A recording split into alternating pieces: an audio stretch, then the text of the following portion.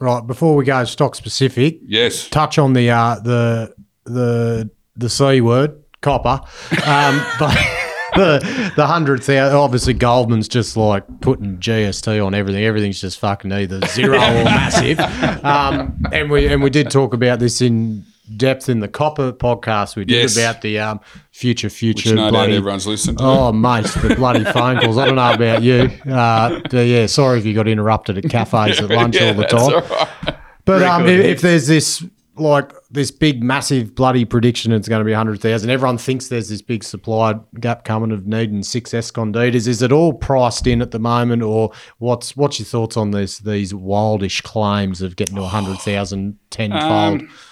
I think Goldman's have a history of doing this, similar to their lithium price forecast of $16,000. No doubt they shorted the shit out of every lithium correct. stock Absolutely. when they I mean, you might, yeah. they said going to $200 a barrel, Yeah. sort of thing. So it's that. Look, I mean, the reality is the copper price has fallen. Probably, it peaked at sort of $4.90. So it's already off sort of 25% off its lows. But if you believe in the long-term decarbonisation and electrifying of the world, then there is no doubt the world needs a shitload more copper. And to incentivise new copper mines requires, these prices, if not higher, in my view, would be probably a fair bit higher. So They're probably their $10,000 to $15,000 a tonne prediction is a lot closer to the mark. The $100,000 a Yeah. tonne. It wasn't a fucking typo, was Yeah, it? They didn't yeah, actually- I think it's for all this, it's just getting attention. Yeah. Well, they certainly got that. That's right. So people go, shit, telling their clients, we think copper's could go to $100,000 a tonne. Here's your copper exposure.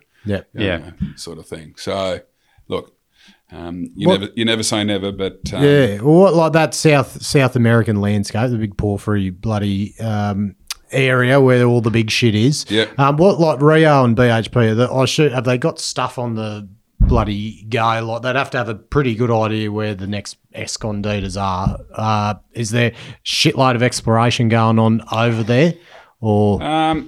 Look, we don't. To be fair, we don't cover BHP and Rio. They don't tell you anything, do they? Also, they don't tell you. But Pricks. I think I was discussing in the copper podcast, the Rico Dick project up in Pakistan. So that's one of these massive porphyries that they're talking about might be sort of require $7 to $8 billion of capital.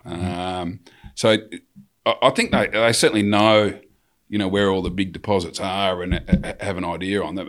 With all of these ones, it comes down to the capital intensity and, your returns ultimately. I mean, you've got this little reasonable sized company, SolGold, that had this discovery in Ecuador, the Cascabel project, which I think, off the top, is like 3 billion tonnes of resources sort of thing, but their capital cost is a couple of billion sort of thing at least. Yep. Similarly, Rio in Mongolia with Oyu Tolgoi, that's got expansion, can expand that.